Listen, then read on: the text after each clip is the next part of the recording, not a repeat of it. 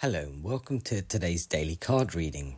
Today I'm reading from the Moonology Manifestation Oracle deck. And I've got the new moon in Sagittarius because tomorrow there's a new moon in Sagittarius. And this moon says focus on the positive. The way is clear. All you have to do is make sure you enjoy the ride.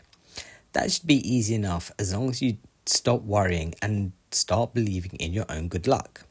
It's true, life goes in circles, and this card shows that you're moving into that good luck phase. As Abraham Hicks says, think about what you do want and not about what you don't want. Focus on the positive now. Your manifesting is definitely on track, and the more you can master the art of feeling good, the longer it will stay that way. Manifesting mindset. Focus.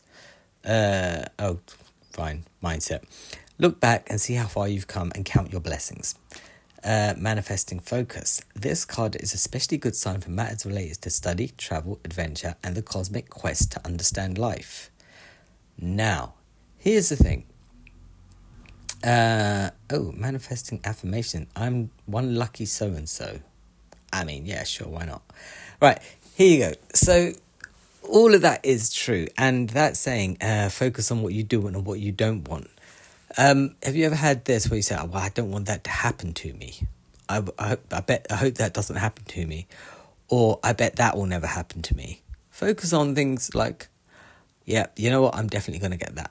Even if you might find yourself in a place of not really believing in what you're saying. The more you think positive about something, there's more chance of it happening. And even if you don't get what you want, then you are still in a place of positive behavior. So if you say, I really want that job, I really want a job, you don't get it. Rather than be like, I never get that job. So it's thinking about what you didn't want to happen, believe it or not. So if you've got that little voice in your mind saying that's just not what's going to happen here, you know it, trust your instincts. You still should believe in yourself. And I know it's hard because you should trust your intuition. However, sometimes self-belief and your intuition, they can sort of work slightly in odd directions where you believe something's going to happen, but your intuition is saying, no, it's not going to happen. And then it doesn't happen. You'd be like, well, should have trusted my intuition. Well, then trust your intuition and have that belief. Right? So where you're going against your intuition saying, right, that's not going to happen, that's going to happen, that's going to happen, your intuition say, no, it's not. Once it doesn't happen, and you, rather than be like, I should trust my intuition, be like, well, I knew it wasn't going to happen, but I still believe that something good will come out of this scenario.